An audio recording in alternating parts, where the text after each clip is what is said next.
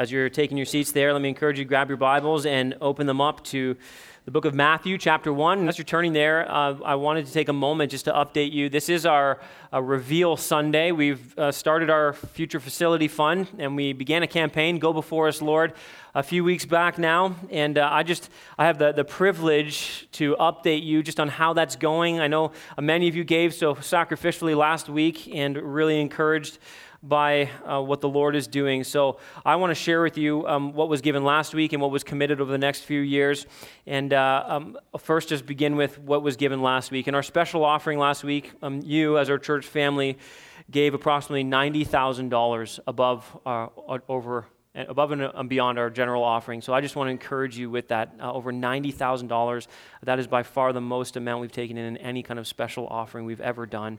And just on top of that, you have also committed to, by the end of 18, to give over the next couple of years, $560,000. And can we just celebrate that maybe as a church family? That's what the Lord is doing.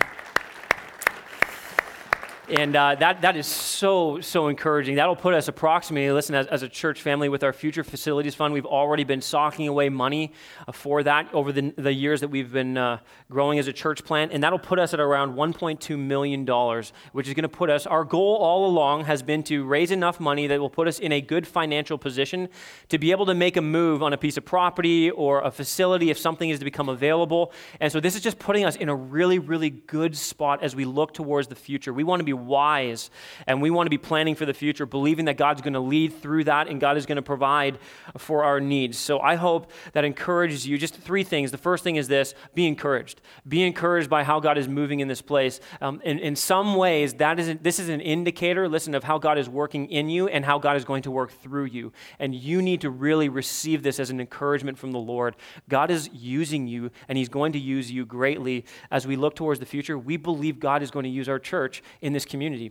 And so you are a big part of that in your contributions. So be encouraged. The second thing is I just want to say on behalf of the leadership of our church, thank you. Thank you for being willing to partner with us. Thank you for coming alongside us and for committing so much, giving so generously, giving so sacrificially. We know many of you gave in such a sacrificial way, and we just want you to know we are so thankful for that, for the contribution you're making, and praying that God would bless you as you give over the next couple of years, that God will, you will reap what you sow, that God will bless you both spiritually, listen, and financially for the way that you are sacrificially giving to His work here at the church. The third thing is this: we want to encourage you as you're giving. That is such an important thing as we look towards the future. But here's what we want to encourage you with even more so. Please be praying. Giving is part of the work. Praying is the most important part of the work. And we are believing that as we give generously, financially, that God is going to continue to give us clarity and wisdom. He's going to lead us to exactly where He wants us to be. And so your prayers are a really big part of that. We want you to know, just please be praying regularly for this, praying that God provides and sustains and grows the work of the ministry here, and that as we look towards the facility, it's just going to be so abundantly clear. We want you to know, as we continue to move in this direction, we're going to keep you very informed in terms of the opportunities that are coming up and the direction that we're thinking of moving. You're going to be very informed because we want you to continue to pray very specifically about where the Lord is leading us. So we are trusting that the Lord is going to go before us. All right, that's the theme, and that He's going to provide. And as we continue to pray and seek the Lord for this, and through your faithful giving, our faithful giving, God's going to really bless this work. God's getting us ready. We believe that with all of our hearts. God's getting us ready for more in the Durham region. And we believe a future facility is going to help us accomplish more in this place. Speaking of getting ready, who's ready to get into God's Word? You ready to go? All right, I thought so. Let's get in there. Let's look at God's Word. I want you to grab a hold of that concept for a moment of getting ready. I think, isn't it interesting, this time of year, probably the most popular question when you get into a conversation, maybe even this morning, one of the most popular questions this time of year is this: Hey, are you ready for Christmas? Are you all ready for Christmas? And if you're anything like me, the answer is no. Not even close. And by that, we generally mean, right, like, are you ready? You have all your presents? You have things wrapped yet? You have your plans all sorted out? You know, you got your food preparation started or at least thought through? And some of you are further down the road than others in being ready for Christmas. We generally speaking, when we ask each other that question, we're talking kind of in the physical sense, in the planning sense, are you ready? But I wonder, in the busyness of the season, in the chaos of the Christmas season, if you pause and ask yourself that question spiritually. Are you ready? Are you ready spiritually for a Christmas that will be honoring to the Lord, a Christmas that will be filled with meaning and purpose and intentionality? Are you ready for Christmas in the most important sense, the spiritual sense?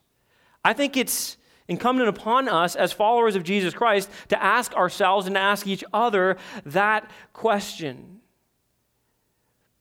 It's interesting, as we look at Matthew's gospel, he begins in a very fascinating place, and in a place that we often glance over, we rush through, and we fail to see why it's there in the first place. This morning, I want to unpack for you the genealogy of the birth of Jesus Christ.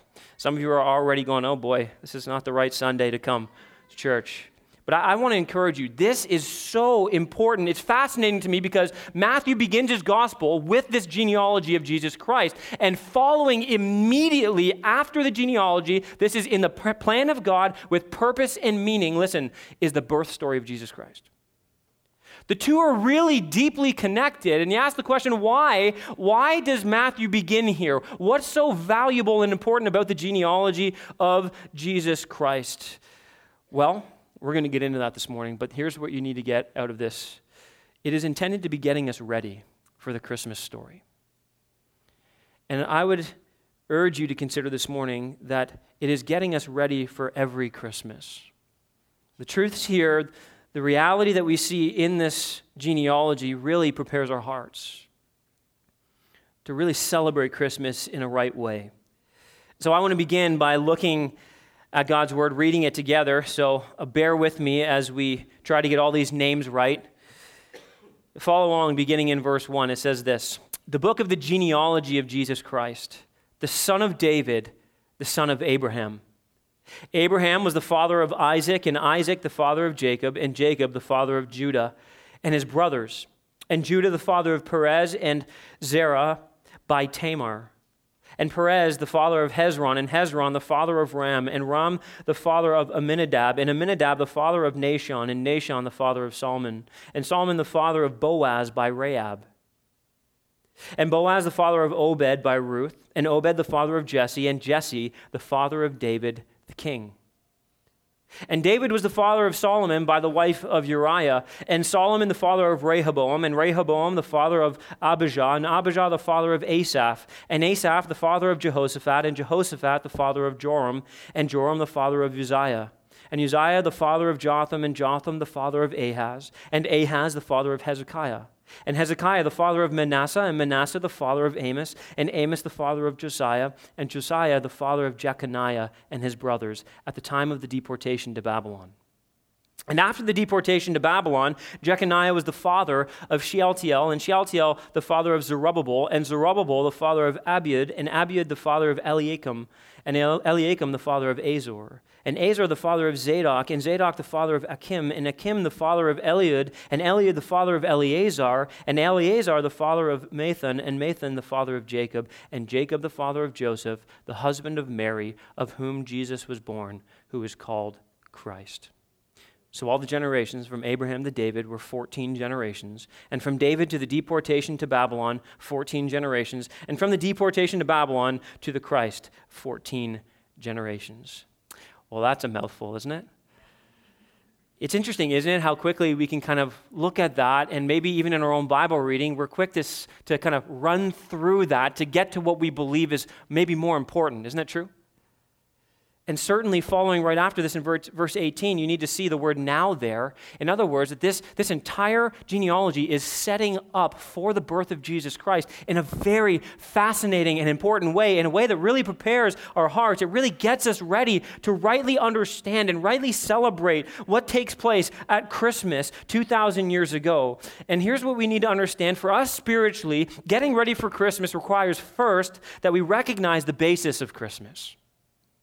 We need to understand why Christmas is here in the first place, why it's such a massive deal that this child Jesus was born into the world at this specific point in history 2,000 years ago. There is a foundational reason for Christmas. And it doesn't simply begin 2,000 years ago. In the mind of God, it began before the world was created. But here we see that we're drawing attention to some very specific points in human history that lay out this foundation for Christmas. The genealogy is interesting because in the past, in the ancient world especially, genealogies, they've always been used to establish rank and power and status. People would hold up their genealogy to show you how important they were, their background, their pedigree. The genealogy was specifically important when you're talking about nobility or royalty. For you to be able to trace your bloodline back to royalty was significant, and it gave you a leg up in your culture and in your society. It gave you the right status. This genealogy is fascinating. You'll notice verse 17, it tells us that this generation is broken down into some kind of chunks for us, and you'll notice the number there, the chunks of 14. It says, so all the generations from Abraham to David were 14 generations, and from David to the deportation to Babylon, 14 generations, and from the deportation to Babylon to the Christ, 14 generations. Now you say, well, why is that important? Well, what are those numbers all about? Well, there is a little bit of debate about that, but here's what you can know first. This is not intended to be a comprehensive genealogy. It is a selective genealogy, and that was okay, by the way, in the ancient world. You didn't have to give every single name to demonstrate your pedigree. You just had to give the basic gist. You had to create some links to show the connection. And so here, I think verse 17, in one sense, first just reminds us that this is selective, but that's really important. It is highly selective. The people who are selected are very important. And by the way, we're not going to look at every single person. You're like, we're going to be here a long time today. We are going to look at some. We're going to be highly selective as well. But this genealogy, just as a broad overview, listen, it's designed by God to highlight two names in particular, apart from, of course, the culmination of all of this, which is Jesus Christ. But the two names that should stand out there in verse 1, do you see them there with me? Do you see them? The two names are this: David and Abraham. There is a connection being made through all of this genealogy that needs to link Jesus back to David and then ultimately back to Abraham. And the question that we rightly need to ask is why? Well, what's so important about these two men? And you need to understand this. If you miss that these two men are standing out above all of the rest, you really miss everything about the genealogy of Jesus. You miss its entire importance. So what's so important about these two men? Well, really, something very basic, two promises. God made a promise to each of these two men at different points in history. They stand thousands of years apart. God initially, in the book of Genesis, specifically in chapter 12, shows up to Abraham, who is, by the way, a pagan, an idolater. And he shows up and he begins to speak to him. Hold on one second on the verse there. Don't look there yet. Look right here. We're going to get there. He wants to talk to Abraham, and he wants to give him a very specific promise. You see, the world around Abraham is broken. Abraham is broken. Everything is a mess. Sin had entered into the world and had catastrophic consequences. God shows up to Abraham in Genesis chapter 12, and he gives to him what we call the Abrahamic covenant. He makes a promise to Abraham that is incredibly important for the whole unfolding of the Bible and the unfolding of salvation history. Verse 3 is going to be up on the screen now, but I want to read for you the context. Listen to verses 1 and 2. It says, "Now the Lord said to Abraham, 'Go from your country and your kindred and your father's house to the land that I will show you. And I will make of you a great nation, and I will bless you and make your name great so that you will be a blessing.'" And here it is. He gets so specific. He says, "I will bless those who bless you, and him who dishonors you, I will curse. And in you all the families of the earth shall be blessed." He says, Abraham, I know everything's a mess. My blessing isn't on the world right now in this sin-cursed world, but my goal is to take you, and through you, I am going to bring about a solution to the massive sin problem in this world. And through you, listen to this is a global promise, all of the world will be blessed by me. See, he's pointing towards a future descendant of Abraham. He promises that this descendant will have a global impact. Paul actually calls this promise that was made to Abraham in Galatians chapter 3, verse 8, he actually calls this in a broad sense the gospel. And over time, with further revelation, God made this promise even more specific. You see, the Abrahamic promise, the Abrahamic covenant, it actually keeps funneling forward and it gets narrower and things get more specific as God reveals more truth. And we find ourselves in 2 Samuel chapter 7, God speaks to David, the king of Israel, the man after God's own heart. He sits on the throne of Israel, and he depicts a ruler that rules righteously, a man who loves God with all of his heart, but he still, too, is a sinner. He, too, cannot be the hope for the world. God makes David a promise. In 2 Samuel 7, verses 12 and 13, listen to what he says. He says, when your days are fulfilled and you lie down with your fathers, I will raise up your offspring after you, who shall come from your body, and I will establish his kingdom. He shall build a house for my name, and I will establish the throne of his kingdom forever. You see this promise getting more specific. Not only a descendant of Abraham through whom all the nations will be blessed, but he will be a descendant of David, a king like David, who will usher in a kingdom that will never be shaken, a kingdom that will last forever, where righteousness and justice will rule over the earth. Everything will be fixed. Everything will be made right. The blessing given to Abraham will come through David. So why is this so important? What is being said here? Matthew is showing that Jesus can trace his lineage all the way back to David. Did you catch that there? He has to be in this line. You can't just kind of impose him into the picture. He has to be of this righteous bloodline, this noble bloodline, this kingly bloodline. And so Matthew's painting this picture. Don't you see how he's connected? He is the promised Messiah. That's what you need to see. He is the fulfillment of the promise made to David and the promise made to Abraham. He's the one we've been waiting for. You have to think for thousands of years, the Jews up at this point had been waiting for this Messiah. Where's the one? Where's the one who's going to bless all of the nations of the earth? Where's the one who's going to rule and reign with righteousness? Where's the one who's going to establish his kingdom that will never be shaken? Where's the one who's going to make all of this right? And here Matthew's making it very clear. He is here, and his name is Jesus. He is the Christ. And I just think we need to pause. And then getting our hearts ready for Christmas, listen, it involves understanding this foundation. Christmas is founded upon a promise that God made thousands of years ago to a man named Abraham. And Abraham never saw the fulfillment of that promise in his lifetime. In fact, it would take millennia for it to get anywhere close to being fulfilled.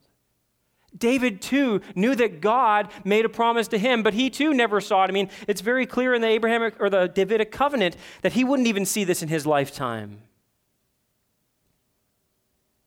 One of their descendants would be a blessing to the entire world. He would be a righteous king. His kingdom would have no end. And I think this is important because we know what it is, don't we, to make a promise in a human sense and to break it? We certainly know this. We know what it is to have somebody make us a promise, to trust somebody maybe very deeply and meaningfully, and to have a promise that has been made to us broken. We know the weight of that. We know how that feels. Some of us have been really deeply wounded by promises broken. And at Christmas time, I think it's important to just understand that when God makes a promise, he never, ever breaks it. You see, the very foundation of Christmas is founded upon the reality that our God is faithful. Our God keeps his promises. And though it may seem like a long time in a human sense, our God always keeps his promises, and they're always kept on time. God made a promise, and he has kept it. And Christmas proves that to us. Our God can be trusted. So when you get your heart ready for Christmas, when you look at the foundations of Christmas, just remember that your God is faithful and he can be trusted. Jesus Christ is the fulfillment of God's great promise to bless the nations. It reminds us that God came to fix what was broken, that God can take the most difficult problem in the universe, and he alone can make it right. And that's why getting ready for Christmas requires that you reflect upon the blueprint of Christmas. We're intended to understand the basis, but we need to reflect upon the blueprint. In other words, how did God bring this about? And that's what we see in the genealogy. It's like he's putting the pieces together for us so that we understand how he has orchestrated this entire thing. Getting ready for Christmas, I believe, in a spiritual sense, requires intentional reflection on our part. Like I mentioned before, this is a selective genealogy. It's highly selective. It's very carefully organized. Some people wonder why it is so neatly packaged and organized, and there's been a lot of reasons given, but most scholars generally agree on this reality. The reason why it's kind of prosaically presented the way it is, and it's structured so neatly with 14 generations and 14 generations and 14 generations, was for one simple purpose, so that it could easily be memorized and then be meditated upon. In a culture where most people didn't have copies of books, they were dependent upon memorization and just saturating their minds with the truths that were important. And so you can just see the intention of God. He wanted his people to know this. He wanted them to ingest it, and then he wanted them to digest it. That's what meditation is. It's taking the truth in, and then it's extracting all of the nutrients out of it. It's see how and why they matter for me. And there's a sense here in which that is being demonstrated. Apart from pointing to the reality that Jesus is the rightful heir to the throne of David, it points us to some other realities. It's supposed to matter for us personally. As I mentioned to you before, in ancient times, similar to today, and certainly over the years this has been true, genealogies were meant to legitimize your place in a community. To prove your bloodline was a very important thing, very valuable. It was used again to establish rank, power, and status. People would often, hold up their genealogies in the ancient world, and they say, look, here's my bloodline. Don't you get it? I come from a long line of awesomeness. Right? I'm really, really important. I come from a long line of intellectuals. I come from a long line of athletes. I come from a long line of really important people, and so therefore, I too am important. It was so important in the ancient world that, similar to today, people would often doctor their genealogies. Like they would scrub up their genealogies. They would want them to look really nice and clean and take off kind of all of the black spots of a genealogy. We sometimes do that in our families, right? You have a family picture. Maybe your kids are scouring through some old photos, and they find a picture of somebody they've never seen before, and like, hey, who's this? Oh, we don't talk about Uncle Jim. All right, just put that away. We avoid talking about the bad spots in our family. Nobody's walking around celebrating that their family comes from a long list of thieves or cowards, right? They promote what they value most and what they think is going to give them credibility. This is kind of people's genealogy in the ancient world was kind of like their Facebook feed, right? Hey, here's all the awesome stuff you need to know about me. I'm not going to tell you any of the bad stuff. It's all positives, which, by the way, is what makes this genealogy so shocking. That the shocking part of this is not who he takes off of the list, but who he leaves on the list. If you and I were making our genealogies, I'm telling you right now, if you were to inspect these people, we're going to do a bit of that this morning, you would not put half of these people on there, maybe not any of them. It's appalling when you begin to look behind the curtain and to see who some of these people really were. It's as if the Spirit of God is putting them there on purpose. And so I want to get into those people. Who is on this list? What lessons can we learn about the people on this list? And what does it tell us about Jesus Christ? That's the most important question. And I want to look specifically at 4 women who are on this list. 4 women, and that might not seem strange that there are women on this list. In today's climate, it wouldn't seem strange at all, but you need to understand this. This is startling and radical in the ancient world. A Jewish or Greek genealogy would, generally speaking, have no women on it. It was a patriarchal society. They tracked their bloodline through men, not through women. That's what they cared most about. In both Greek and Jewish culture, a woman had no legal rights. She could not inherit property or give testimony in a court of law. She was completely under her husband's authority. She was seen less as a person and more as a thing. The Jewish man thanked God each day that he had not been created a slave, a Gentile, or a woman. That's not in the Bible, by the way. And yet here are 4 women in the genealogy of Jesus Christ that are highlighted for us to be aware of. And it's peculiar that the women that are highlighted are strange, but you need to see this. It is so purposeful on the part of God himself. It's not just that they're women that makes this so intriguing. It is the stories that surround each of them and what they're intended to teach us. So notice with me verse 3. We'll look at the first woman. It says this, and Judah, the father of Perez, and Zerah by Tamar. Now, I promise you, if you go home and you pick up your children's Bible and you look for the story of Tamar, you're not going to find it in your children's Bible, right? It's just not there. It is an unbelievable story. When you're reading through the Bible, you're like, really? Is this really in here? Tamar is a fascinating character. She was a Canaanite, which means she was not a Jew. And Jews, by the way, were forbidden to intermarry with Canaanites. So you can just imagine her. She's already non-Jewish. She's an outsider on the outside looking in, but she marries an insider. She marries the oldest son of Judah. Judah from the tribe of Judah through whom the Messiah would come.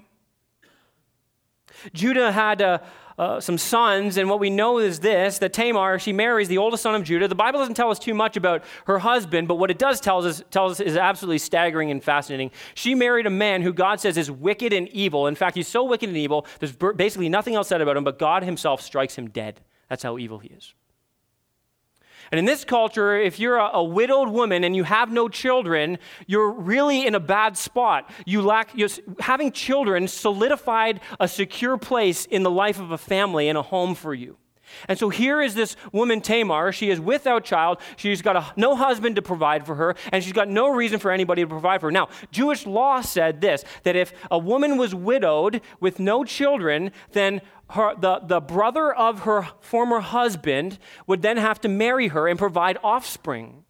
Give her a place in the society and culture. It secured her. It protected her. It was incredibly valuable. And so Judah says, okay, you can marry my next son. He's not married. And so she takes him to be, he takes her to be a wife. And the Bible tells us that he too is so wicked and so sinful that God kills him as well. So here she is again, still barren, left all by herself. She's grasping for something. This, you have to imagine the place this puts her in as a woman in this culture. It's terrifying. It's frightening. She has nothing. And so she goes to Judah and she says, look, you have another son and you know the law. And so he says, okay, my son's still too young to get married, but I'll tell you what, when he comes of age, you can take him to be your husband. And the Bible actually tells us that in his heart, though he said that with his lips, he was determined not to do that. And so time passes. And he's old enough to marry, and yet here she still is, unmarried and barren. And so she figures that she would take matters into her own hand, and she knows that she's not getting what was promised to her. So here's what she does. She knows that Judah is going on a journey, so she dresses herself up as a prostitute and veils her face. And she waits outside the city that Judah is traveling to and by the city gates. And as he comes by, he propositions her and he essentially hires her to sleep with her. And here's the problem. He has no money. He can't pay. And so she says to him, I'll tell you what, as a pledge, just give me your signet ring, your family ring that identified you as the head of this household, and give me your staff, 2 very personal items, 2 things that would have been associated with him on a very personal level. And so some time passes, he comes back to pay the wage, and he finds that she's gone. She's nowhere to be found. So he goes back to life as normal, and all of a sudden, a couple months later, you can imagine the scene, here she is, living in his household, and all of a sudden, there's a little baby bump right there. She's not married. Clearly, she's been immoral, and so Judah is furious with this, and he actually says, bring her and burn her. Put her to death for her immorality, her sexual impurity, and he condemns her to death, and she walks up to him, and she holds out the signet ring and the staff, and she says, whoever these belong to, he is the father of this child. Busted, right? And he looks at her and he says to her, in a moment, listen, of humility caught red-handed, he says, you are more righteous than I. This woman is one of the ancestors of Jesus Christ, the Messiah. And you just have to understand what's happening. And part of you, like you feel, doesn't your heart go out to her? She's not being cared for. She's not being protected. She has no real refuge. She's being left to fend for herself in this broken world. Here she is all alone in need of someone to save her. But instead, she takes matters into her own hands. She lies. She manipulates. She commits adultery herself.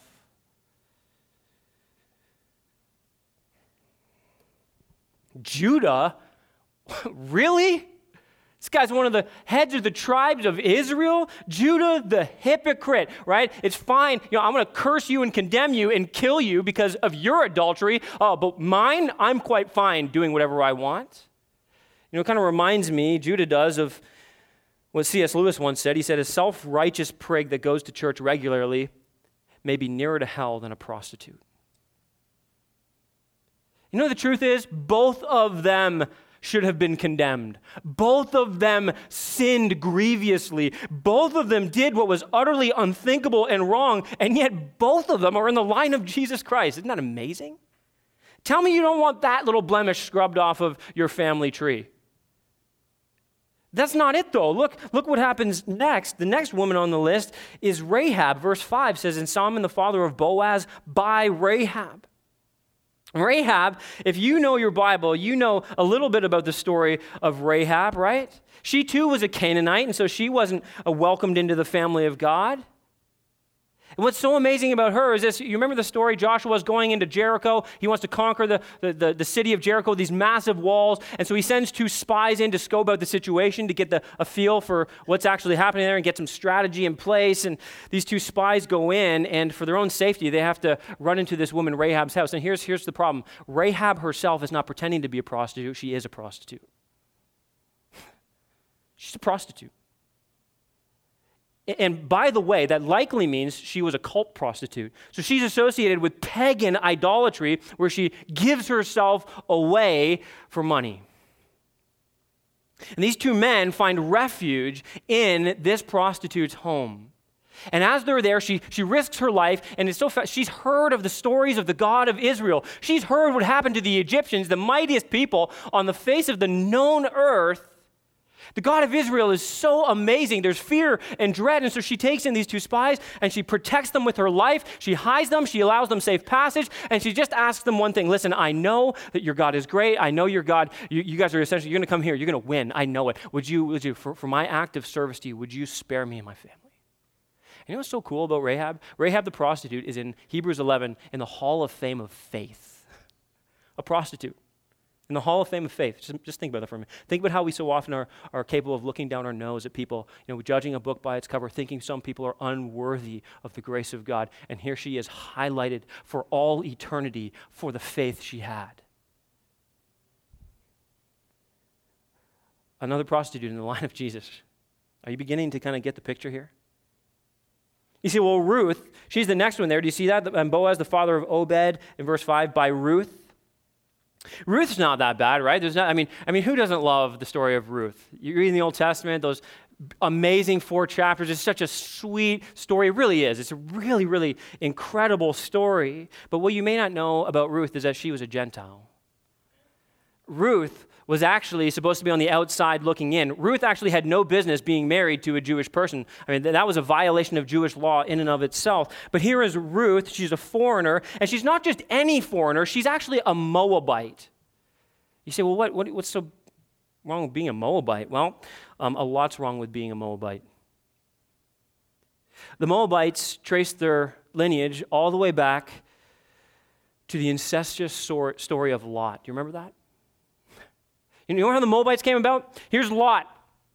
And Lot is in a cave, and he's got his 2 daughters. He's been spared by God, and his daughters devise a plan to have children. And so they come up with this brilliant plan. Let's get our father drunk as possible. So drunk he has no clue what's going on. And let's sleep with our father so we can have some children. And the first child born to the first daughter of Lot is Moab. That's where the Moabites came from. A wicked, sinful relationship. It's true, but it's a terrible story. And listen, Deuteronomy 23, 3-5 tells us that the Moabites were actually excluded from the assembly of Israel. They weren't allowed to be a part of the worship of God's people ever. Not just that they're Gentiles, they had a unique position even among the Gentiles. Here's why: because they refused to give food and drink to the people of Israel when they were leaving Egypt. And God cursed them for that.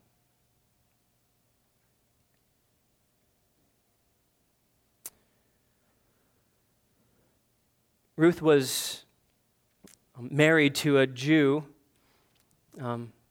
Naomi had 2 sons. There was famine in the times of Ruth, and they had to go off to Moab to find some food and maybe some work, and her 2 Jewish sons ended up marrying 2 Moabites. Their husbands died, and so what's so interesting about Ruth is that she comes with Naomi, her mother-in-law, back to the nation of Israel, and she's free to go wherever she wants, and she says, Naomi, your God is my God. I will worship your God. And the story of Ruth is a beautiful story. She comes back in, but you need to understand, she comes in disenfranchised. She comes in as an outcast already in the nation of Israel. She comes in essentially having to place herself in the position of a servant or a slave.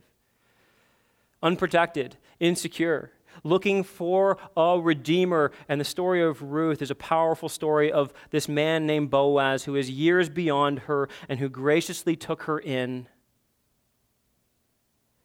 But this woman Ruth, this outcast Ruth, is in the line of Jesus Christ, the Messiah. And then the last woman on this list, in verse 9, it says, "And Jesse, the father of David, the king, and David was the father of Solomon by the wife of Uriah." The name isn't even mentioned here. We know the name, don't we? We know the name Bathsheba. We know the story of David, and we know of the despicable events that took place then. But it's so interesting that every time Bathsheba is referred to after those events, she's always referred to as the wife of Uriah. You ever stop and ask yourself, why? Why? It is a perpetual reminder of the sin. It is a perpetual reminder of the stigma of sin and the consequences of sin. She would forever, and David always had the stigma too. Here is the wife of Uriah. You are married and you have children with the woman who is someone else's wife. And if that's not bad enough, here's what we know. Uriah was a Hittite. He wasn't a Jew himself, which probably tells us this, that this woman Bathsheba was likely to a Gentile. You just have to see all of these were excluded in some way. All of them had massive problems. In the story of Bathsheba, it takes us even a level deeper, because here's David, a man after God's own heart. And you know the story, right? Here's David, and he's on the top of his home, and he's looking out, and there he sees this beautiful woman, Bathsheba, bathing. Now, here's maybe what you don't know. David always gets slammed for this, and rightly so. What he did was incredibly sinful. What you may not understand is this, that Bathsheba had a massive part to play in this as well. She had every right to say no. She could have, by law, said no, and she chose not to. But beyond that, the historians tell us that her home was probably about 20 feet away from his.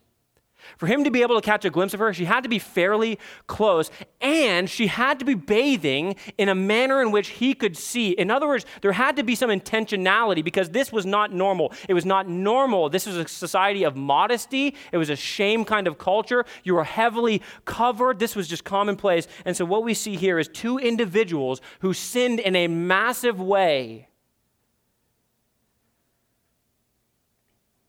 And I just can't help but think, isn't this so fascinating? These are the women introduced into the genealogy to prepare us for the coming of Jesus Christ. Why? Why did he choose them? Like, are you scratching your head at this point going like, this is insane? One commentator said this: there is no pattern of righteousness in the lineage of Jesus. Jesus comes from a bunch of sinners, and really bad ones, if we're going to kind of rank them, aren't we? And by the way, I don't just mean Tamar and Rahab. I don't just mean Bathsheba. You look at the list here, and there's hardly a single person on here that is honorable and righteous and one that we would admire greatly. I mean, just think about even the ones we would. But just consider, this has a list of kings on here. And if you just read through your Bible, you read about Rehoboam, read about Abijah, Ahaz. Like the wickedest king of them all is in the line of Jesus Christ. And look at the so-called righteous men of old. Just consider Abraham for a minute. This is the guy who at every turn lied about his wife actually being his wife. Like a man who had a hard time trusting that God was going to be faithful. Judah. By the way, it was his idea to sell his brother Joseph into slavery. David, the man after God's own heart, steals another man's wife, gets her pregnant, and then tries to cover the whole thing up. Kills her actual husband, right? This leader of his army. When we're charging the gates or the defenses of our enemies, everybody else pull back and leave Uriah the Hittite there to be slaughtered. This is David. Solomon, with his polygamy and idolatry, even Hezekiah. Like, well, Hezekiah's a good king. He was a good king. Yeah, he thought he was pretty good too. And that's exactly what he got condemned for. You thought your family tree was a mess. It's as if Matthew puts a criminal lineup before us. Why? Because we're supposed to reflect on this. We're supposed to see the devastation. We're supposed to see the sin. We're supposed to see how horrendous this is. We're supposed to see the wickedness and the evil, and it's supposed to sink into our hearts.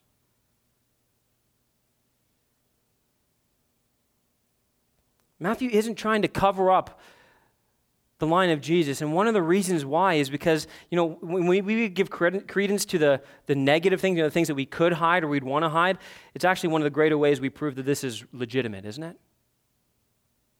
He is the promised king, and I'm not going to hide anything. I'm not going to, doctor it in my favor. I'm actually going to show you the bad stuff. The reason he does this as well is because it sets the tone for the scandal surrounding the birth of Jesus. Do you think about that? Did you know when Jesus was born, did you know the scandal that was involved? Do you know how Jesus was, and his parents, by the way, were ridiculed throughout his life? Your mom got pregnant out of wedlock. They weren't even married. That's your mom, Jesus. It's interesting that I think the scandals in the past of Jesus, in one sense, remind us that the birth of Jesus was intended, in one sense, to be surrounded by supposed scandal as well. But there's another reason. You see, this didn't have to include everyone. You just had to give the basic gist. This is my family line. This is my bloodline. So why include the outcast? Why include these scandalous stories? And by the way, every Jew who would have read these names, they would have instantly known the background. They would have instantly understood the kind of scandalous wickedness, evil behind these people's lives. They would have all got that immediately. And if you were not a believer, you would have looked at this and you would have laughed at where Jesus came from.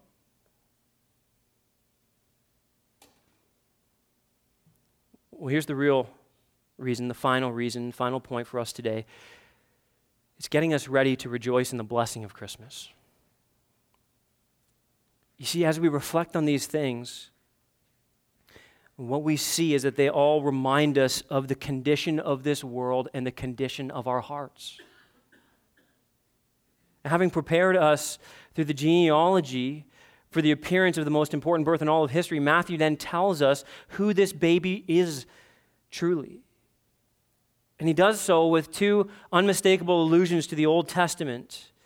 And here's what I want to do. I don't want to unpack this fully this morning. I simply want to read for us verse 18 to the end of the chapter. This is the birth story of Jesus as Matthew tells it. And I want, listen, with that background, with that preparation, with our hearts already kind of running through all of the scandals, all of the mess, right, all of the sin, I want you just to hear this now in a fresh way.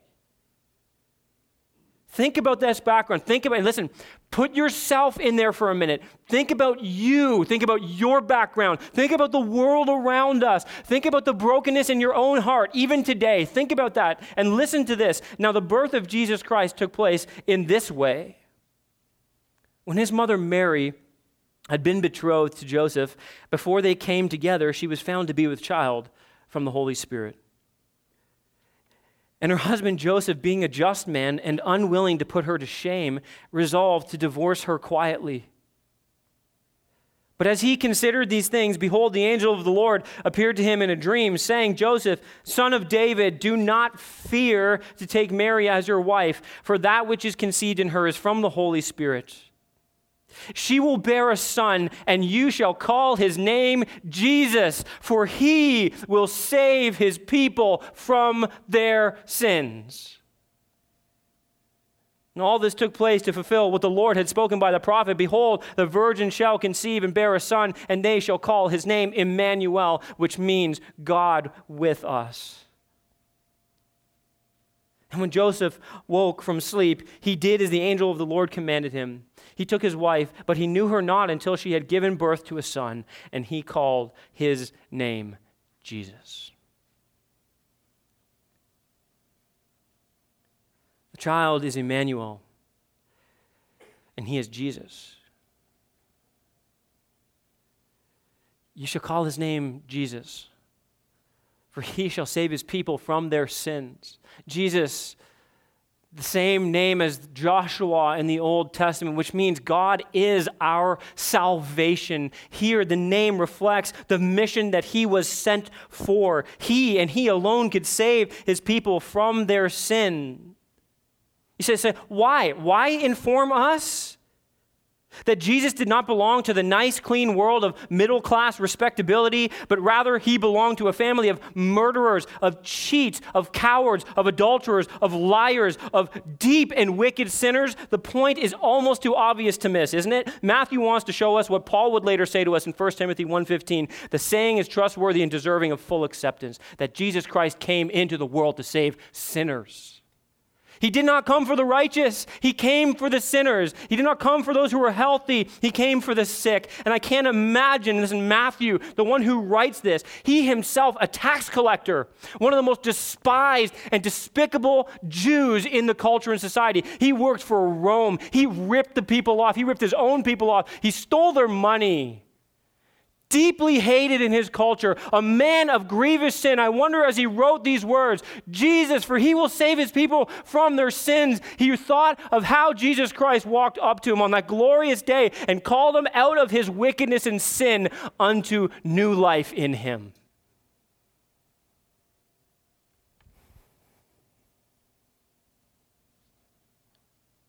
Just like Matthew the tax collector, Rahab the prostitute, David the adulterer, and the murderer, Judah the hypocrite. Listen, the blessing of Christmas is that Jesus Christ came to save sinners like you and me. Every one of these individuals reflects the world around us, and every one of them reflects the heart within us. There's a whole list. You can look at this list, and you want to know what comes to my mind? This is a list of damaged goods. This is the list that nobody wants anything to do with. These are the people that nobody will give a shot to. These are the people that have no hope in the world. These are the people who deserve to be outcasts. And that's the way so often the world thinks about sinners. And yet, those of us who know Jesus Christ have come to understand that that is speaking of us. There is nobody. Listen, you have to see this. This is all about the grace of God. This is all about the grace of God. There is more grace in the heart of God than there is sin in the heart of any man. This is one of the most beautiful realities of Christmas. You see, getting ready for Christmas is about understanding the significance of the birth of Jesus for you and for me. This list of damaged goods, these individuals had all damaged someone else, and damage had been done to them. Listen, they've all sinned against others and been sinned against. All of them were outsiders. Many were just encompassed and embraced in scandal, filled with shame and hopelessness. And I believe with all my heart that the world around us is just like that. And some of you are sitting in here just like that. You feel the shame, you feel the helplessness, you feel the insecurity. And listen, rather than doing what some of these others did and trying to fix the problem for themselves, would you see that God was bringing about the greatest solution of all? And Paul would say in Galatians 3:28 and 29, parallels this so well. He says, there is neither Jew nor Greek. We see that in the genealogy, don't we? Oh, it's all about Jews. Only the Jews are worthy of salvation. I don't think so. The whole list of Jesus' genealogy is filled with pagans and Gentiles who too were to receive the grace and mercy of God. There is neither slave nor free, right? And God doesn't just choose the great.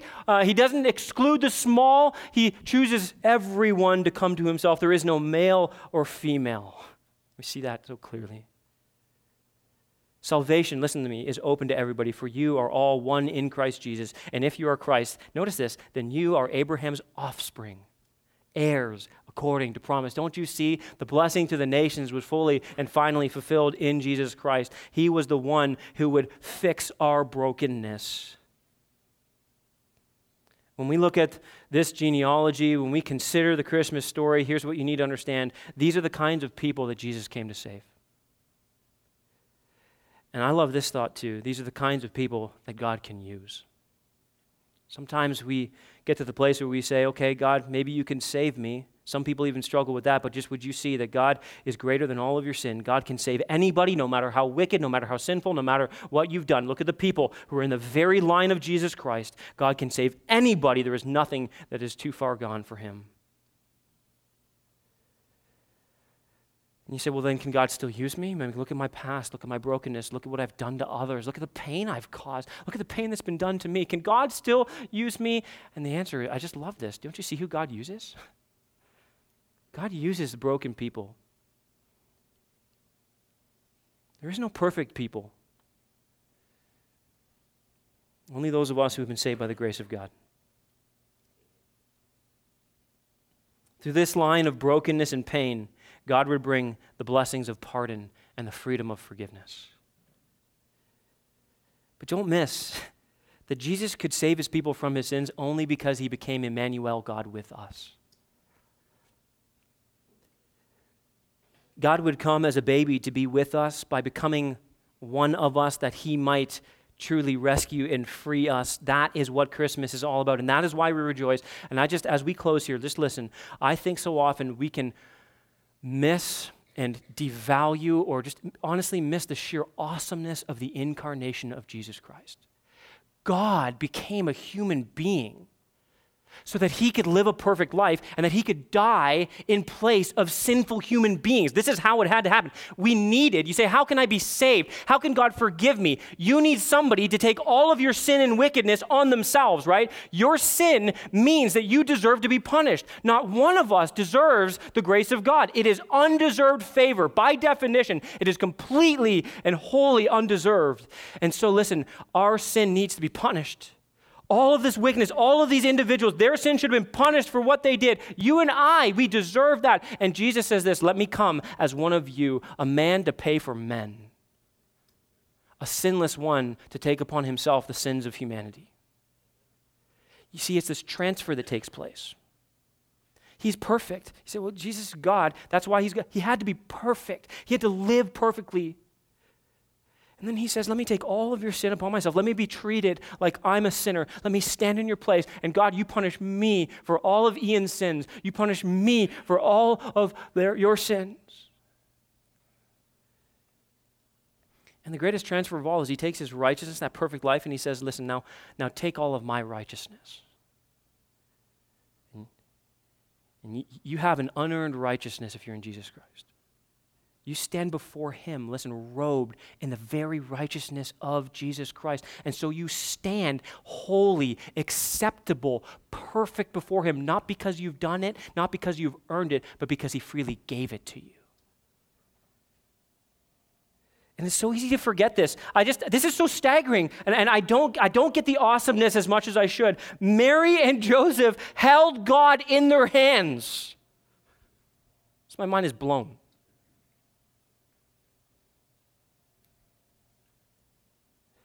This staggering reality is the greatest blessing humanity could possibly imagine because it is the only thing that could ultimately save sinners like you and me. Charles Spurgeon, in his commentary on Matthew, he's writing, and in the second paragraph of writing on the genealogy, he just pauses in a moment of sheer adoration of what is taking place in the incarnation. And here's what he says, marvelous condescension.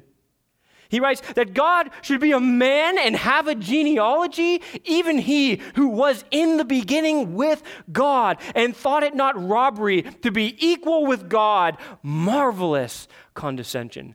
God has a genealogy. Joseph ends, it's as if Joseph kind of gets it at the end. Did you catch that there? He's seeing the unfolding plan of God. He's obviously got God clearly speaking to him, and it almost kind of crystallizes at the end, and it says, and he called his name Jesus. Like, that's it. Here he is. Mary and Joseph held in their arms the child who was born to die.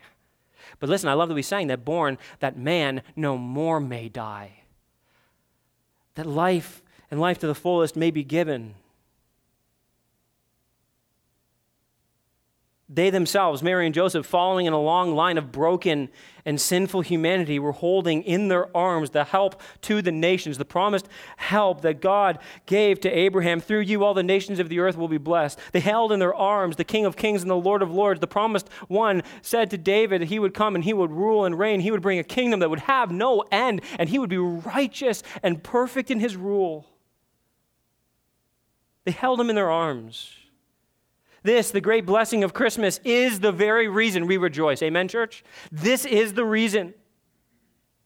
And listen, we are not truly ready for Christmas until we have looked upon him for our salvation. I just want to take a moment. Some of you in here, you've not looked upon Jesus as your Savior. Maybe you think you're not good enough. Maybe you think that you're not worthy enough. Maybe you think that you've got to earn it or do something special. And God is saying to you today, don't you understand? I came so that you didn't have to do any of those things. I'm holding out to you. You think of Christmas. I'm holding out to you a gift.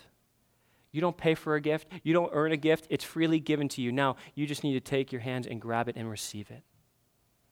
And he says to you, he says, listen, you can truly celebrate Christmas. You can rejoice in the true meaning of Christmas today. Reach out and grab the gift of salvation. Grab a hold of Jesus Christ. See who he is. He is God to come to be with you. God, the one who will come to save you from your sins. And all you have to do, you say, what do I do? What do I do? How do I receive the gift? Listen, repent of your sins before the Lord God Almighty. Just recognize that you should be on this list too. I'm on that list, I'm undeserving. Then look to the cross. Listen, the cradle always pointed to the cross, okay? Always pointed to the cross. The greatest mystery is not necessarily the incarnation. The greatest mystery is the fact that God would die for us. And right here, God says you can take the gift. Repent of your sins and embrace the free gift of salvation. Take me, have me, and receive life to the fullest. Christian, let me speak to you for a minute. You're a follower of Christ. You love Jesus Christ. Listen, you too need to be ready for Christmas. And you cannot be ready for Christmas, not in the truest sense, until you are reminded of your salvation, until you are reminded of the grace of God.